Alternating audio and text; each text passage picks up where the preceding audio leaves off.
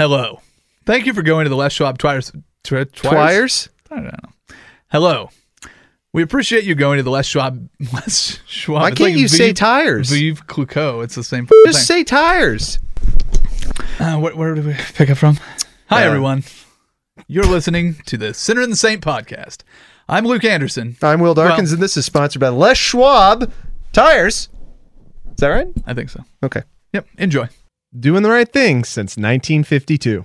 In 2014, a failed stand-up comic entered a contest called The Hunt for the Host. He did not win. Later, he was joined by an underperforming Oregon State fullback with a community college degree. These men, neither having earned the position and possessing no real skills, continue on as radio personalities. If you have nothing better to do on a Saturday morning, and if you can find them, maybe you can hear The Sinner and the Saint. Starring Luke Anderson. We got a lot of gentlemen's clubs. You know you like those. Oh, hey, everybody. Mickey Mouse, no. It is now. Devolved into that. And Will Darkins. Ear or eye? Where do you want it? On 1080 The Fan.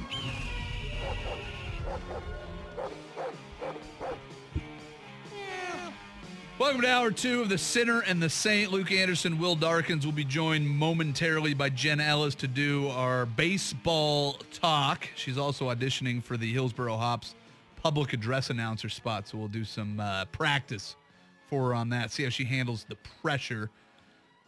But before we get into a little bit more talk about the NBA playoffs and who the potential playoff opponent for the second round will be for the Portland Trail Blazers, I should remind everyone that tickets are on sale now for the Fan Golf Classic presented by Cooney Lexus of Portland.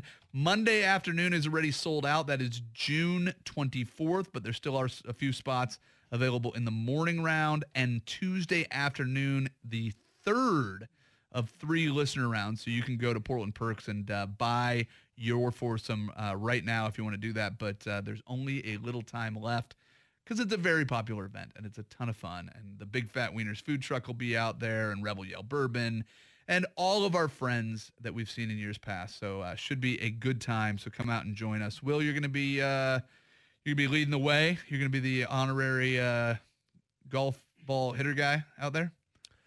No. Oh, okay, that's right. Yeah, I don't play golf. Yeah, I know. I play tennis. So, yeah, just get out there with a racket and see if guys can beat your shot. You hit it with a tennis racket, and then they hit it with a golf club. Seems fair. Yeah. Well, so we'll do that. We'll make that a thing. We'll talk to the powers that be so that everybody gets a chance.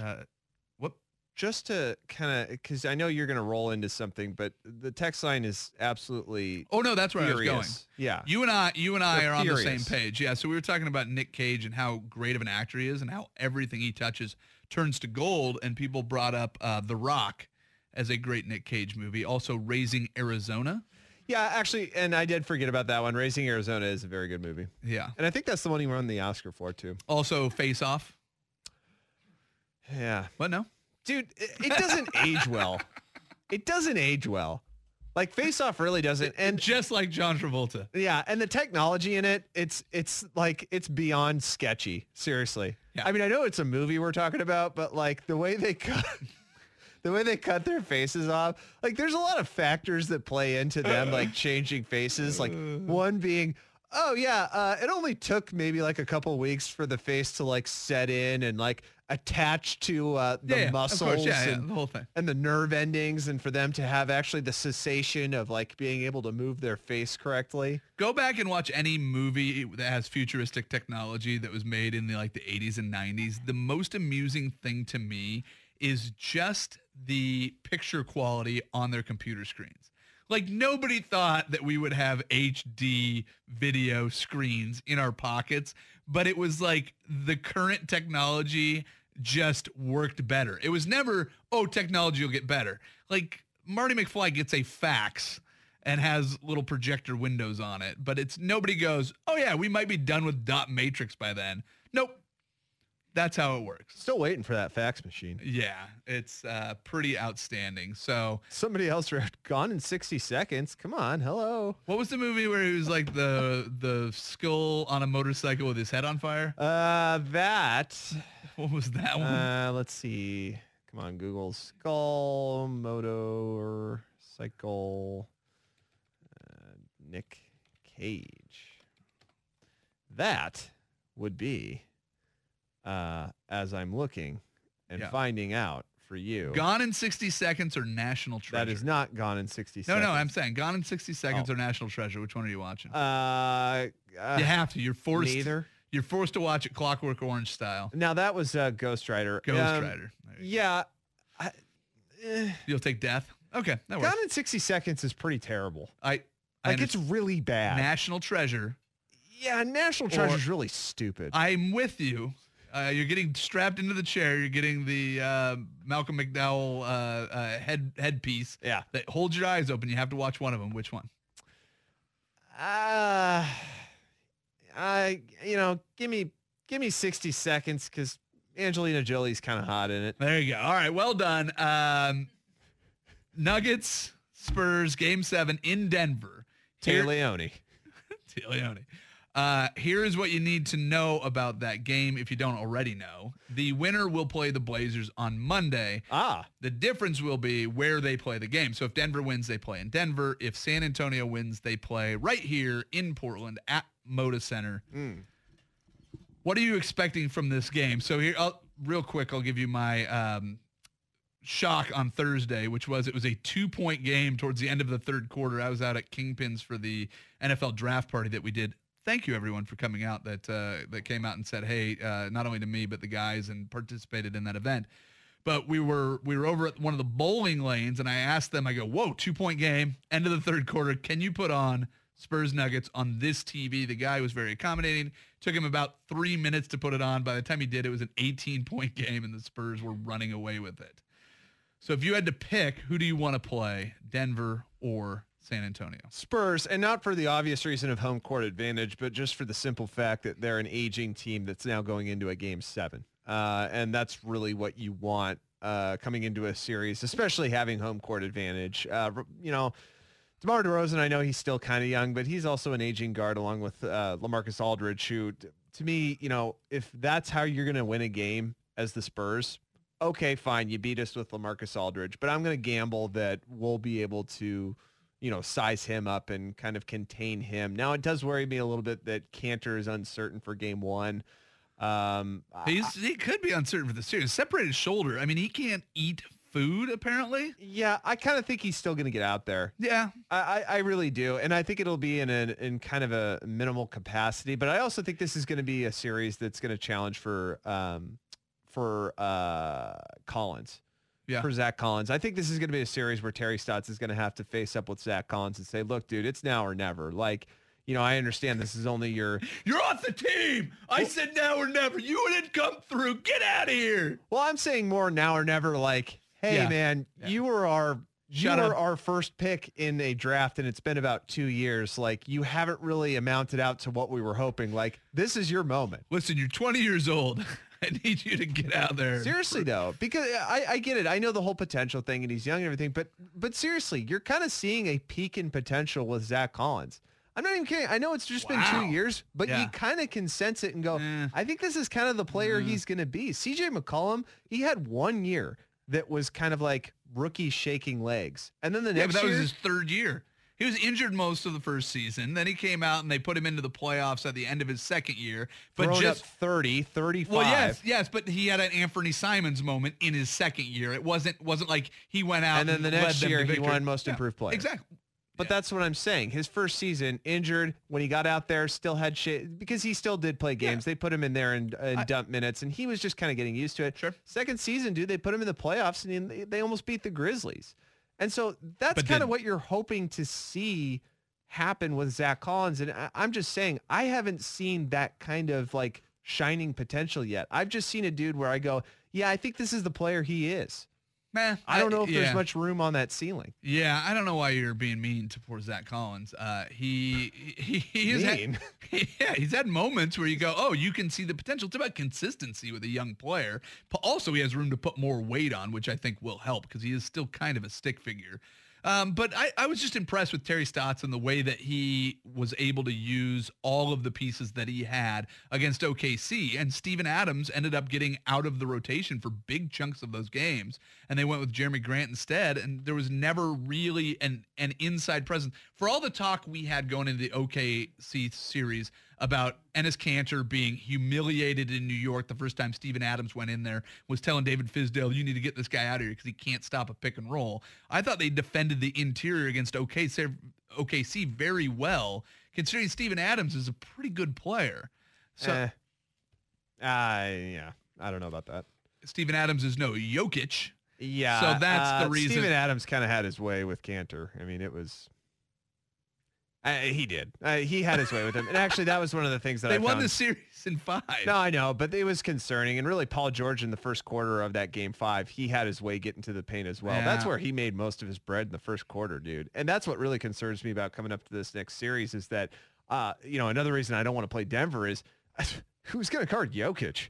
Well, that's exactly what I was saying. Seriously, I don't know who. Well, if Kanter's separated shoulder isn't 100% and he can't give the amount of effort on defense that he's probably going to have to give on offense, like, okay, Zach Collins, I guess. Well, or you throw Myers in there to be a goon? The shoulder worries me more for a rebounding perspective, too. It's getting both arms in the air. I mean, that's what Kanter, I think. An offensive rebound is as good as great defense, and that's kind of where Enes Kanter balances things out. Yeah. But if he can't get his arm above his head to put on a shirt right now, I just separated his shoulder, man. The problem with a shoulder injury is the only thing that helps it is rest. There's not a whole lot of things you can do to kind of speed up the recovery. So we'll see what happens with that. But I just think that if you play either team, you either go against experience and wisdom of Greg Popovich, or you go against the inexperience and the youth that you have with Denver. As good as Jokic has been in the series against the Spurs, they're still going to a Game 7, and I think the Blazers are a better team than the Spurs. So I think they are too, and I think the Blazers can win either series. I want to see the Spurs because I want to see LaMarcus Aldridge playing against him. I think it'll be a fun series. I think it'll be a cool storyline. I want to see what Popovich throws at him because I think it sets up for a pretty good prep. If you can get past either team, it makes you better going into the next series. But I just can't wait for them to start playing basketball again. It feels like it's been forever since they played a basketball game. It was just Tuesday, but it's been a couple days. It feels like it's been a while. All right, let's get back into the NFL draft at the bottom of the hour. But now we need to talk some baseball. Jen Ellis joins us next, and we talk about a record-setting day for the Los Angeles Dodgers. To start things off, we do that next, right here on the Center and the Saint, 1080 The Fan. Luke Anderson, Will Darkins, joined now by Jen Ellis, one of our favorite coworkers to talk baseball with. But Jen, you also have a history in entertainment, so it's important that we don't miss this opportunity to ask the question, what is your favorite Nick Cage movie? Thing on? Oh yeah, there it we is go. Now. Is my thingy on? Thingy. Is this on? This is my first time here. I'm gonna say I love Raising Arizona. And if you look back at that movie, 3 people in that movie went on to win Oscars. Not from Raising Arizona, of course, but can you name those 3 people who won Oscars that were in Raising Arizona? I'm gonna say Nick Cage is one, and that's it. That's all I know. Who else is in that movie? Is Marissa Holly Hunter. Holly Hunter is in that. And Holly Hunter won an Oscar? Yep. What did she win for? The piano. Oh, she didn't speak a word in the whole freaking movie, and she won an Oscar. And then, what's her name from Fargo that was married to, she's married to one of the brothers, one of the Coen brothers. Yeah. What's her name? I know who you're talking about. Yeah. I can see her face in my mind. I just can't think of her name. Don't you know? Yeah. Oh, a prowler needs a jump. Frances McDormand. Yes, Yeah, Frances McDormand. Thank you. Thank you, Will. Jeez, finally making a contribution. Yeah. The Dodgers had quite the day yesterday. Yeah. So outfielder Cody Bellinger hit a home run in the first inning of their game yesterday. Yep. And according to the internet, it set a slew of records. Yeah. So not only did it put Cody Bellinger tied with Christian Yelich for the Major League Baseball lead for home runs with 13, it also was his 88th base of March, April. So Right. not all seasons Sure, have yeah. started in March. Right. But that sets a record held by Chase Utley of 85 bases. He also set a record for the most RBIs for the Yep. Dodgers through 28 games. Previously held by Ron Say. He had 37 in 1977. Thank you. Yes. And then, there was another record that he broke. Oh, the big one. That is the 33rd home run. Is that what it was? Yes, 33rd consecutive game at home with a home run for the Dodgers. Yeah, So cool. That is the Nice. big one. So the Dodgers have been a team, obviously, that have been close to winning a World Series and have had these great lineups, but Cody Bellinger's been an absolute stud for them. But it was funny because he was never a home run hitter coming up. Right. Throughout the minor leagues, he was just this guy that was just consistent, get the bat on the ball, good player. Yep. Changed his swing, started swinging a little bit more vertical, as we see a lot of guys doing today. So it leads me to the question for you, Jen. Do you like the new look of Major League Baseball, right? I mean, we saw the Mariners come out and set a Major League record Right. for most home runs to start a Yes. season. Here's the Dodgers setting another home run record. Yeah. The strikeout we're okay with. Let's hit some bombs. Are you okay with Yeah, the new baseball? well, this I year? mean, it's fun to see teams just clobber home runs and everything, but I mean, it leaves me wondering. It's like, I don't remember so many home runs and so many games for so many teams. It just seems like, what are they doing? Like, how is this possible? I just don't, I mean, it's amazing to watch. I like it. It's do? really fun. Well, it's funny too because it's interesting because it's not 1998, right? Where Right. we had the Sammy Sosa, Mark McGuire chase where Yes. they're going after the home run record. It's not a Right. couple guys doing it. Everybody is hitting a few more home runs, which accumulates to a new Right. record for the most home runs in a season. Feels Yeah, like yeah. every year. Yeah. Yeah, it's insane. And I just saw the thing that Pujols beat or tied Lou Gehrig's record yesterday with his RBIs, with his home run. Yeah. Yeah. So, but it's amazing. It's like all of these players that are in here for, as long as Albert Pujols is, and you see them getting closer and closer to these, all-time home run record breaking, tying with people in the list, it's like, oh my God, is anybody ever going to like catch up to Barry Bonds? Yeah.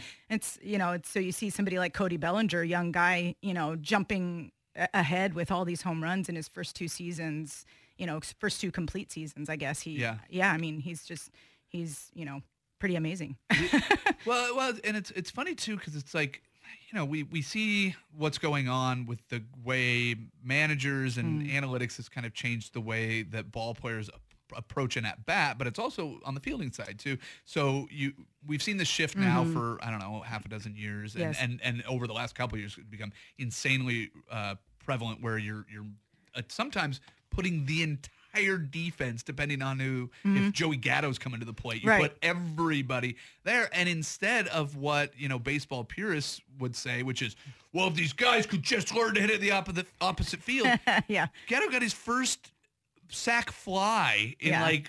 what was it, 300 and some odd at bats or whatever it was, or balls in play or Yeah. whatever it was. But like the guys are just trying to hit it out. Yeah. Or go away. And Yeah, go exactly. down Because swinging. you see, they'll show you on the TV like the spray chart of like where all of the balls will probably go for whichever batter. And last night I was watching the A's and the Toronto Blue Jays with Vladimir Guerrero Jr.'s debut and everything. And and there was one of the players, it might have been Justin Smoke. I mean, literally everybody was shifted to the right side. There were like 4 outfielders just all clumped in right center field, and then all the infielders there was nobody on the third base side for miles, and it's like, well, yeah, if that dude can hit the ball that way, he's got a triple, or he beat the shift and he got a double anyway. Yeah. So it's like, he's hit the ball right in between 4 players, It's like, how does this happen? Yeah, well, it's funny too because I played high school baseball 20 years ago. Was the last time I played competitive baseball. But I also wonder how weird it is if you're an outfielder that's used to having space and you And then all of a sudden, all of a sudden you're condensed and then playing with 3 other outfielders right on top of you. It's like, yeah, it makes sense if the ball comes right to you, I guess. But I don't know. It would seem awkward to kind of play in such a condensed field and area. It's almost like, who's taking this one? Right, exactly, because it's like normally the center fielder would, take charge and get the ball. But if like you said, if there's 4 people just in this tiny little clump, it's like, what do we do now? Well, you grew up going to spring training when you grew up in Florida a little bit. Like, how are is your dad the big baseball fan that kind of? I mean, my family is just, my mom and dad would take us to Dodgers games when I was a kid. And my dad worked for an airline, so we got to travel and we'd go to Vero Beach and, go to spring training before it was a thing to do. And the grass was brown and, just walk right up to Tommy Lasorda and get a picture, before selfies, before cell phones, before any of that crap. So, but yeah, I mean, it's... And that crap. Any of that crap. All this stupid all that technology garbage. They got the internet on computers now. I heard that. Yep. But no, I mean, what was your question? Well, my question is when you talk to your family, like how does everybody feel about the kind of new look of baseball and the idea that the commissioner's going to put a pitch clock? Yes, exactly. Well, my parents live in Arizona now, so my dad watches a lot of Diamondbacks games. And we were talking on the phone the other day, and he was just, we were going on and on about just, how players who usually like to take a lot of time getting ready in the batter's box and doing their little rituals and all that stuff. And it seems like that's, they're not allowed to do that stuff anymore. And it's just hurry up and get in the batter's box because the pitcher's waiting, and, you'll see the little clock counting down from the time that somebody gets out to the time that the next batter has to be ready to go, and it's just kind of awkward to see that in the background on the TV.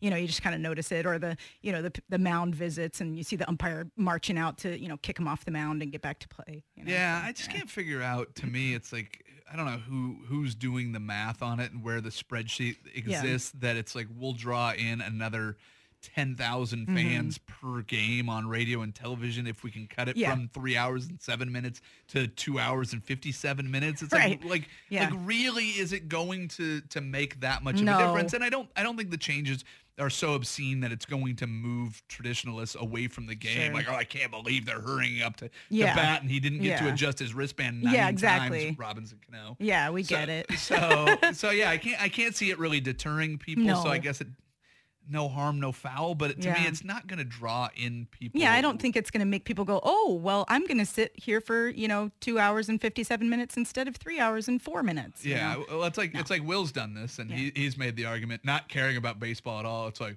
well, maybe if they cut the number of games down, I'd watch. You wouldn't. Yeah, I might actually. No, you would not. Yeah, no, but it's fun having something to do every day or night. Be like, yay, I get to go home and watch baseball after I finish work today. Or, when it's an off day, I'm like, oh, God, what am I going to do tonight? Nothing to do. Yeah, the issue is that because you have so many games in a season, there is a group of games that don't mean anything at a certain point. Yeah, but you could say the same thing for NBA, NHL. I mean, totally. I agree with you. So but you can't get every sport down to 16 games like the NFL, where every game all of a sudden matters. No, you can't. But the difference between baseball and basketball is that you have personalities that are extremely affable in basketball that want to connect with people, and in baseball, you don't. But that's a different argument. Yeah, that's not saying we're that talking about watchability now, aren't we? Well, no, but I'm talking about reduction in time isn't going to all of a sudden grab people that have a laundry list of reasons that they're not interested in baseball. Yeah. Well, I guess what I'm trying to say is that you're comparing these two leagues, right? NBA and baseball, because I guess we are now. Season length is kind of an issue with both of them. Sure. Well, yeah. Sort of. But I think one thing that really plays into that is that what keeps me engaged with the long season in the NBA is that all the players have these personalities and they get into these little battles and they have these kind of media scuffles that draw me back in. Yeah. It draws me back in January, draws me back in February when things are kind of in a lull. In baseball, it eats itself. I mean, there was a bat flip the other day and everybody freaked out about it. Yeah. Yes, there was. It turned into a brawl. My goodness! Boy! Even racial slurs. The and actual like that. the actual league itself had to put out a commercial with its most public relations successful player ever, saying let the kids play. Yep. And then they didn't let the kids play. Right. Exactly. This is the very reason. Well, that no. The pitcher decided to throw the beanball in there, and then when they start throwing racial slurs and going at each other with remind me again why that batter's being suspended. N-word. He was, yeah, That's he was it? Yeah, it is. Okay. Yeah. It is. Yeah. And then what was Yeah. the game in the World Series where the guy did the thing, the Hugh Darvish, the eye thing? Oh, yes. Yuli Gurriel of the Oh, right. Astros. Was he suspended He again? was supposed to be suspended, but the thing was that they didn't suspend him when it mattered most. Yeah, like they he needed to be suspended him to start suspended next year, during yeah. the World Series, but they Yeah. made his suspension start at the next All I'm beginning of saying the next is, season. dude, that Yeah. sport is getting so tiring because there is such an older population Yeah. of fans who are dragging it down saying, I don't want all this flash. I don't want to Yeah. keep Oh, up with hot modern dogger times." flipping your bat. Yeah. What do you think you're doing, showboater? If you want to Yeah. attract younger fans, you got to keep up with modern trends and you got to stay relevant to what they're doing. And baseball doesn't do that. Your best player is white bread. Dude, Mike Trout is not interesting at all. No, he's not. Yes. He's a really very great vanilla. baseball player Yes. and a really great guy. What But would be- interesting wise, What would be fun to do is have this conversation with a city that is the opposite of us, where they have baseball and no basketball. Because Right. we're drawn into the NBA because we have local storylines that matter. Mm-hmm. We have local players that we know and care about. We'll go and watch because it's our home team. But you go to Seattle where they're following the Mariners as closely as we follow the Trailblazers. Go to St. Louis where they don't have a football Right. team. They don't have a hockey team. They don't have a basketball team. All they care about is baseball. Yeah. There is no better place for baseball fans to be than St. Louis because that's the one team that they have to hang on to. We're the opposite of them with the Blazers, Right. where you have a huge home field or a home court advantage when you come into the Moda Center because that's all we have to care about. Just look at how we embraced MLS because we had nobody else to latch onto. The Timbers Army is insane. And if and when baseball shows up here, I think you'll see a big shift in people's attitudes Yeah, I towards think so baseball. too. I think so. Yeah. I just No, I think so. I think it would Just be the sense great. that I I think get. it would be awesome. When I lived in Salt Lake City for a while, and I mean, Oh, it yeah, was there you like go. we had the Jazz, Yep. and sorry. right, and when the soccer team came along, the Real Salt Lake. I mean, it was amazing to see people just jump on it. Very really similar to what happened fast. in Portland. Yeah. Yeah. Mhm. Absolutely. Dude, All they right, love Jen- their jazz over there, though. They do. Seriously. Yeah, there was a lady in the grocery store in front of me. This was a while back, and she was like, "I don't think the Jazz would have made the playoffs without Karl Malone." So, and You're Karl right, Malone old did come lady. into the Starbucks that I worked at, and he gave us like $100 tip in the tip jar. Well, It was remember pretty how- freaking awesome. Remember how mad the old lady was in Phoenix at the Suns owner, Robert Sarver? She showed up at the city council meeting and was yelling. I can't remember the guy's name. What was it, Ed? Ed, I'm so upset. You of all people, how could you support this man? And she's yelling at him over. And that's a city that has all four major sports. They've got them all. And she's yelling at Robert Sarver at a city council meeting. People love their sports. The thing I always want to mention with Karl Malone, and this isn't to downtrodden an opinion or anything, No, it's no. just kind of the annual reminder that Karl Malone refused to play with Magic Johnson because he he had thought he was going to get AIDS. Oh, right. I totally forgot about that. I think people always need to remember that. with Yeah, Karl I Malone. forgot about that. Hashtag never forget. Yeah, Right. seriously though. Yeah. Oof. All right, Jen, we were going to try to get to some public announcer reads, but we didn't have a chance because who knew we would engage Will in baseball I know, conversations. amazing. So we will take that every time. All you have to do is mention Karl Malone in a baseball conversation, and he'll be like, right on it. There you go. For sure. But this week you're going out to the Hillsborough Hops. Yeah. You're going to audition. Open I'll give it a shot. auditions, what, May 1st? May 1st, yeah. 4 to 6? Something like that, Something like yeah. that. Yeah, I so if gotta check anybody it else again. wants to Yeah, we'll compete go. with Jen for the public address Yes. announcer job, but we wish you very good luck. Yeah, thank you very much. Absolutely. Thank you for Thanks, joining guys. us. There's Jen Ellis. We are contractually obligated right now. Before we get into the quarterback conversations around Kyler Murray, Josh Rosen, Daniel Jones going number 6 to the Giants. Before we can talk about that, we need to bring you the sports news. Big thanks to Jen Ellis. Always fun talking with her, baseball with her. We talked all the way until the end of that break, and I was like, oh, yeah, I guess we should get back to the radio show. It's what we're paid to do. It's why we get paid the big bucks. It's not because we're experts in draft analysis, but I think the most interesting things, and I hope you guys would agree out there in football fandom land, that where the quarterbacks go, especially in the first round, I think is really interesting. Yeah. We saw Drew Lock was one of those guys that people talked about might be a first-round pick. He got picked up in the second by the Broncos. So they've got a plan for this year. And Flacco, they've got their, I don't know, they keep doing this. Their next Paxton Lynch and Drew Lock, a guy that, we're going to hope can play quarterback, but obviously John Elway can't evaluate them. But at the top of the draft, I know everybody's talking about Daniel Jones at 6 being the weirdest thing, and this isn't even necessarily that they made the wrong pick in Arizona taking Kyler Murray, but the way they handled everything was idiotic. They go and get Kyler Murray, and they decided 10 minutes before the draft to start shopping Josh Rosen, and when a lot of people thought they could have gotten a first-round pick for him had they started shopping him early. Take a look at what the Seahawks did with Frank Clark. I would think Josh Rosen's at least that valuable. And they end up getting the 62nd overall pick in this year's draft and a second round or a fifth round next year. So a second and a fifth for a top 10 pick who doesn't have any injury reason, didn't perform so poorly that we don't think he has a future in the league. I thought they bungled that thing as bad as anybody has in recent memory. I would slightly disagree with you, actually, because we really don't know what we have. And that's why I say... yeah, but that's the whole draft. You never know what you have. But you would think you could get more for Rosen, right?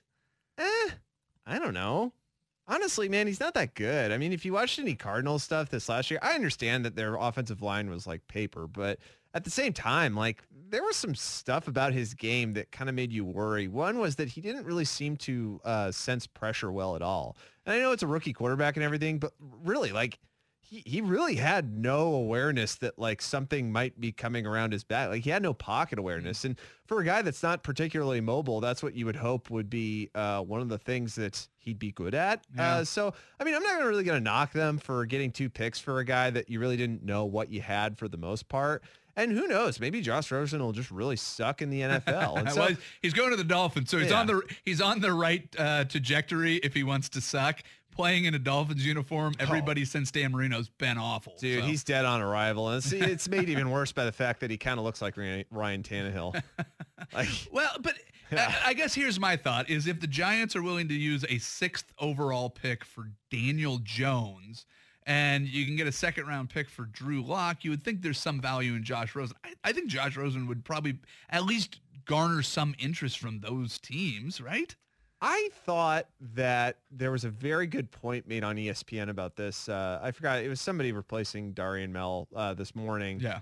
That they said, actually the Giants may have made a really good pick with this because if you look at their team next year, they're really not going to be much better than they were this year. And if you draft somebody like Dwayne Haskins or you go out and make a trade for somebody like Josh Rosen, you're going to really early in the season start getting calls for them to replace Eli. Daniel Jones, I don't know. I've seen Duke play. I watched some ACC games last year. He's all right.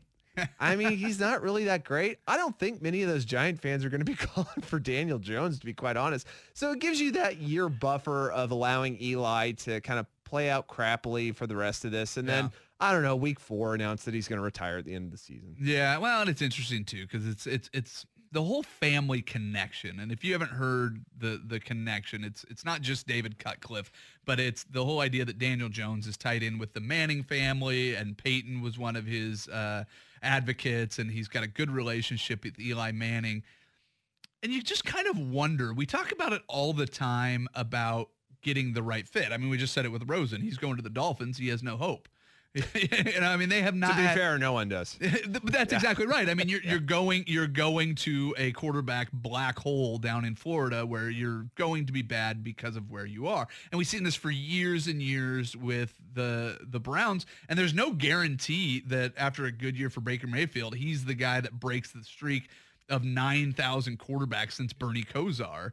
But when you go and get a guy like Daniel Jones that already has a relationship and is happy to be a mentee and Eli's happy to be a mentor, you already know you're going to have a less contentious relationship than you had with Brett Favre and Aaron Rodgers. And yeah, those two guys might have been two of the most talented quarterbacks in the history of the NFL, but you can make an argument for both guys. And I know Aaron Rodgers has a few years left. It's like, but they should have won more with the talent that they have. Brett Favre, if he wasn't such a gunslinger, if he would have taken a little bit more kindly to coaching, he could have won another Super Bowl or 2. Aaron Rodgers, the same thing. So maybe just having a peaceful transition and a comfortable locker room and quarterback room for both guys might be the best thing that could happen. You don't know. Yeah, I mean, saying. it's the best thing that could happen for what you're hoping for next year, which is that you get a chance at Justin Herbert or, any of the other quarterbacks that are coming out. I mean, really, I that's think you it. have. If you spend a 6th overall pick, a first-round pick, you have to believe that Daniel Jones has the ability to play in the NFL at some point. No, he doesn't. And I don't say you have to believe it. I'm saying that. And I honestly don't think they do either. Really, they wasted it. Then why not get a edge rusher?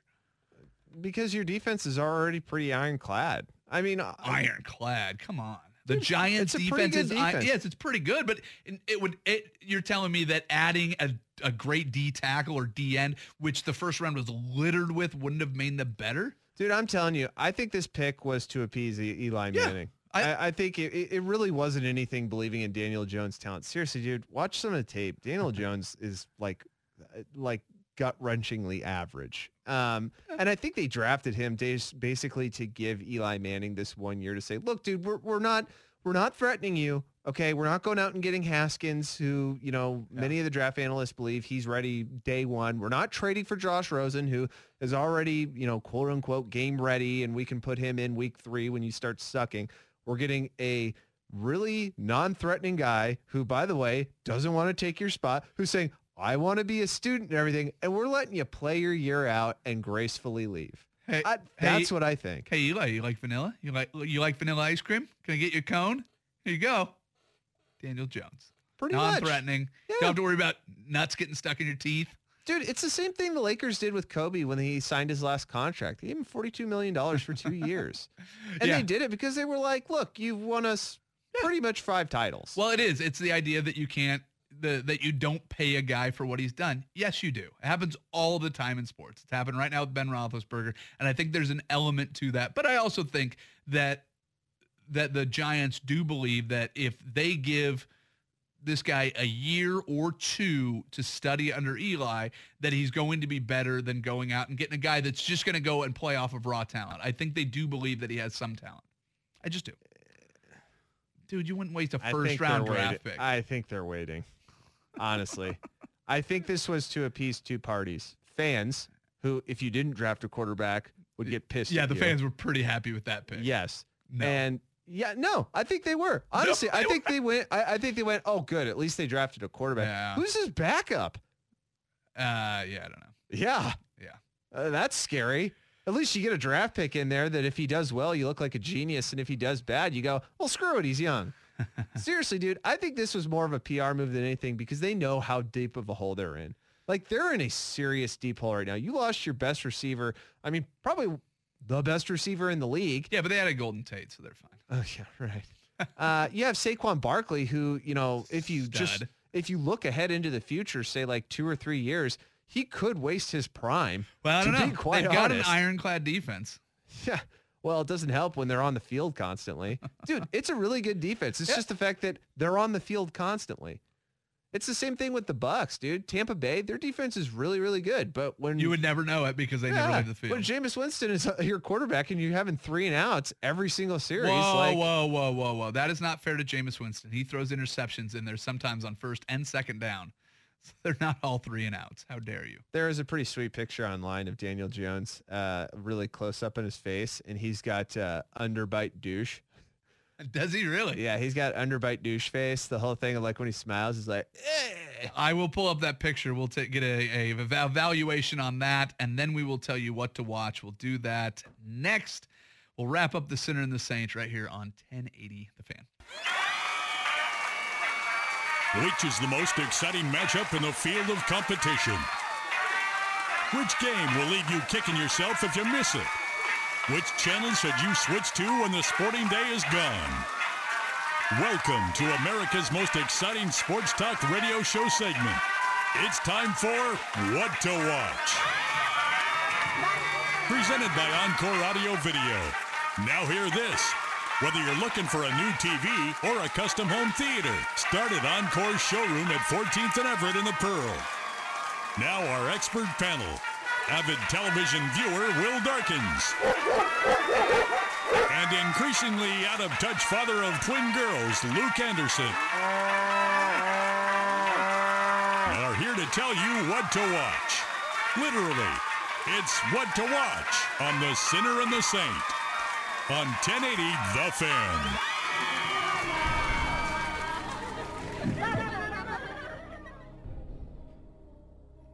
Very intense music.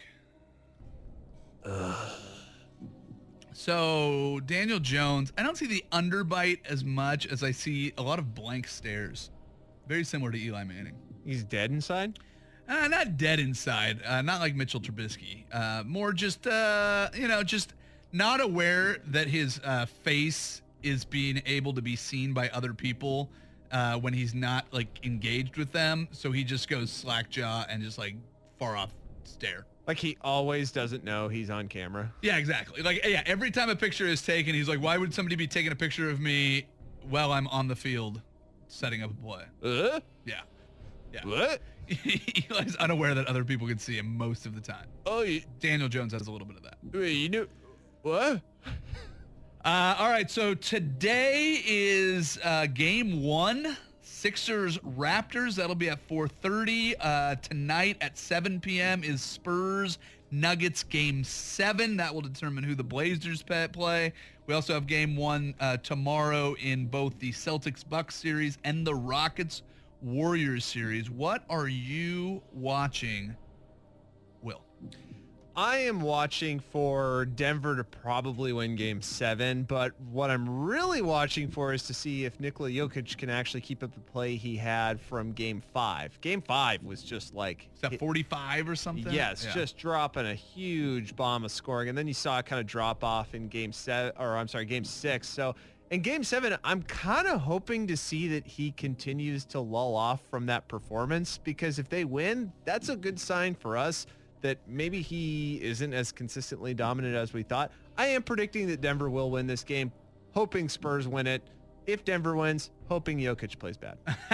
Well, there you go. Watching Nikola Jokic and see what he does. I'm watching the game 1s tomorrow, man. I am so pumped. These, I think, should be conference finals. You're looking at Celtics, Bucks, and Rockets, Warriors. Obviously, the Rockets, Warriors was a conference final last year. Dude, that's crazy they're playing game 1 tomorrow after they just I know. that game 6. That sucks. Yeah, but and it's good for Houston, so you wonder what they're going to kind of bring. But those are the two series that I think I'm most excited for on both sides of the playoffs. The Raptors 76ers doesn't do a whole lot for me. The Celtics obviously took care of Indiana no problem. The Bucks look as unstoppable as they did at points during the regular season. So I want to see what happens when the rubber meets the road and these teams really start to play, because I think that your champions coming out of both of these series, or at least your conference representatives, I may get my mind changed, but depending on what Toronto does, and obviously if the Blazers go to the conference finals, I'm rooting for them. But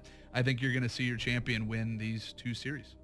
Yeah, I also just want to see Giannis play. Yeah, right? Dude, Well, he's been just frigging dominant in the playoffs. I know they only beat Detroit, but dude, Yeah. it was pathetic how they just the Pistons could not guard him. Well, and the Celtics are interesting because, right, they just have players all over the place, Yeah. too. I mean, Jaylen Brown and Jason Tatum aren't even the stars on that team, and you have Kyrie Irving and Gordon Hayward. It's just they have so many waves that you can throw at it, and it's just like, oh, here comes the Greek freak. So, yeah, I'm going to watch both of those games tomorrow, and I'm going to be very excited about it. And, you wonder if the Warriors will pull their heads out and just put their foot down on the Maybe. Rockets. Well, dude, I mean, the Clippers going to 6 games with them. Anybody see that coming? Who had that in their NBA playoffs poll? Dude, sums up with the Warriors. I mean, it took a Kevin Durant just like, hey, I need to just absolutely take over this game performance for them to get over that. I mean, they did not look good. All right, before we tell you what to watch outside of sports, I want to remind everybody that this segment is brought to you by Encore Audio Video. If you would like home automation, you want to set up some outdoor entertainment options, or if you're just looking to build a custom home theater, no better place to start than the Encore Audio Video showroom at 14th and Everett in the Pearl. Will, what are you watching outside of sports? I am going to watch Raising Arizona. I'm going to watch Wicker Man. There you go. Please do it. It's an all Nick Cage what to watch for the weekend. Whatever you watch of Nick Cage, tell us about it on Twitter or on the Better You Today text line next week, 55305. And we will see you guys again next week. Big thanks to Jen Ellis, Will Darkins, as always. We are done. I think it's time to go play golf. Bye-bye. For life is quite absurd, and death's the final word. You must always face the curtain with a bow. Forget about your scene. Give the audience... You know, I'm going to watch Norbit.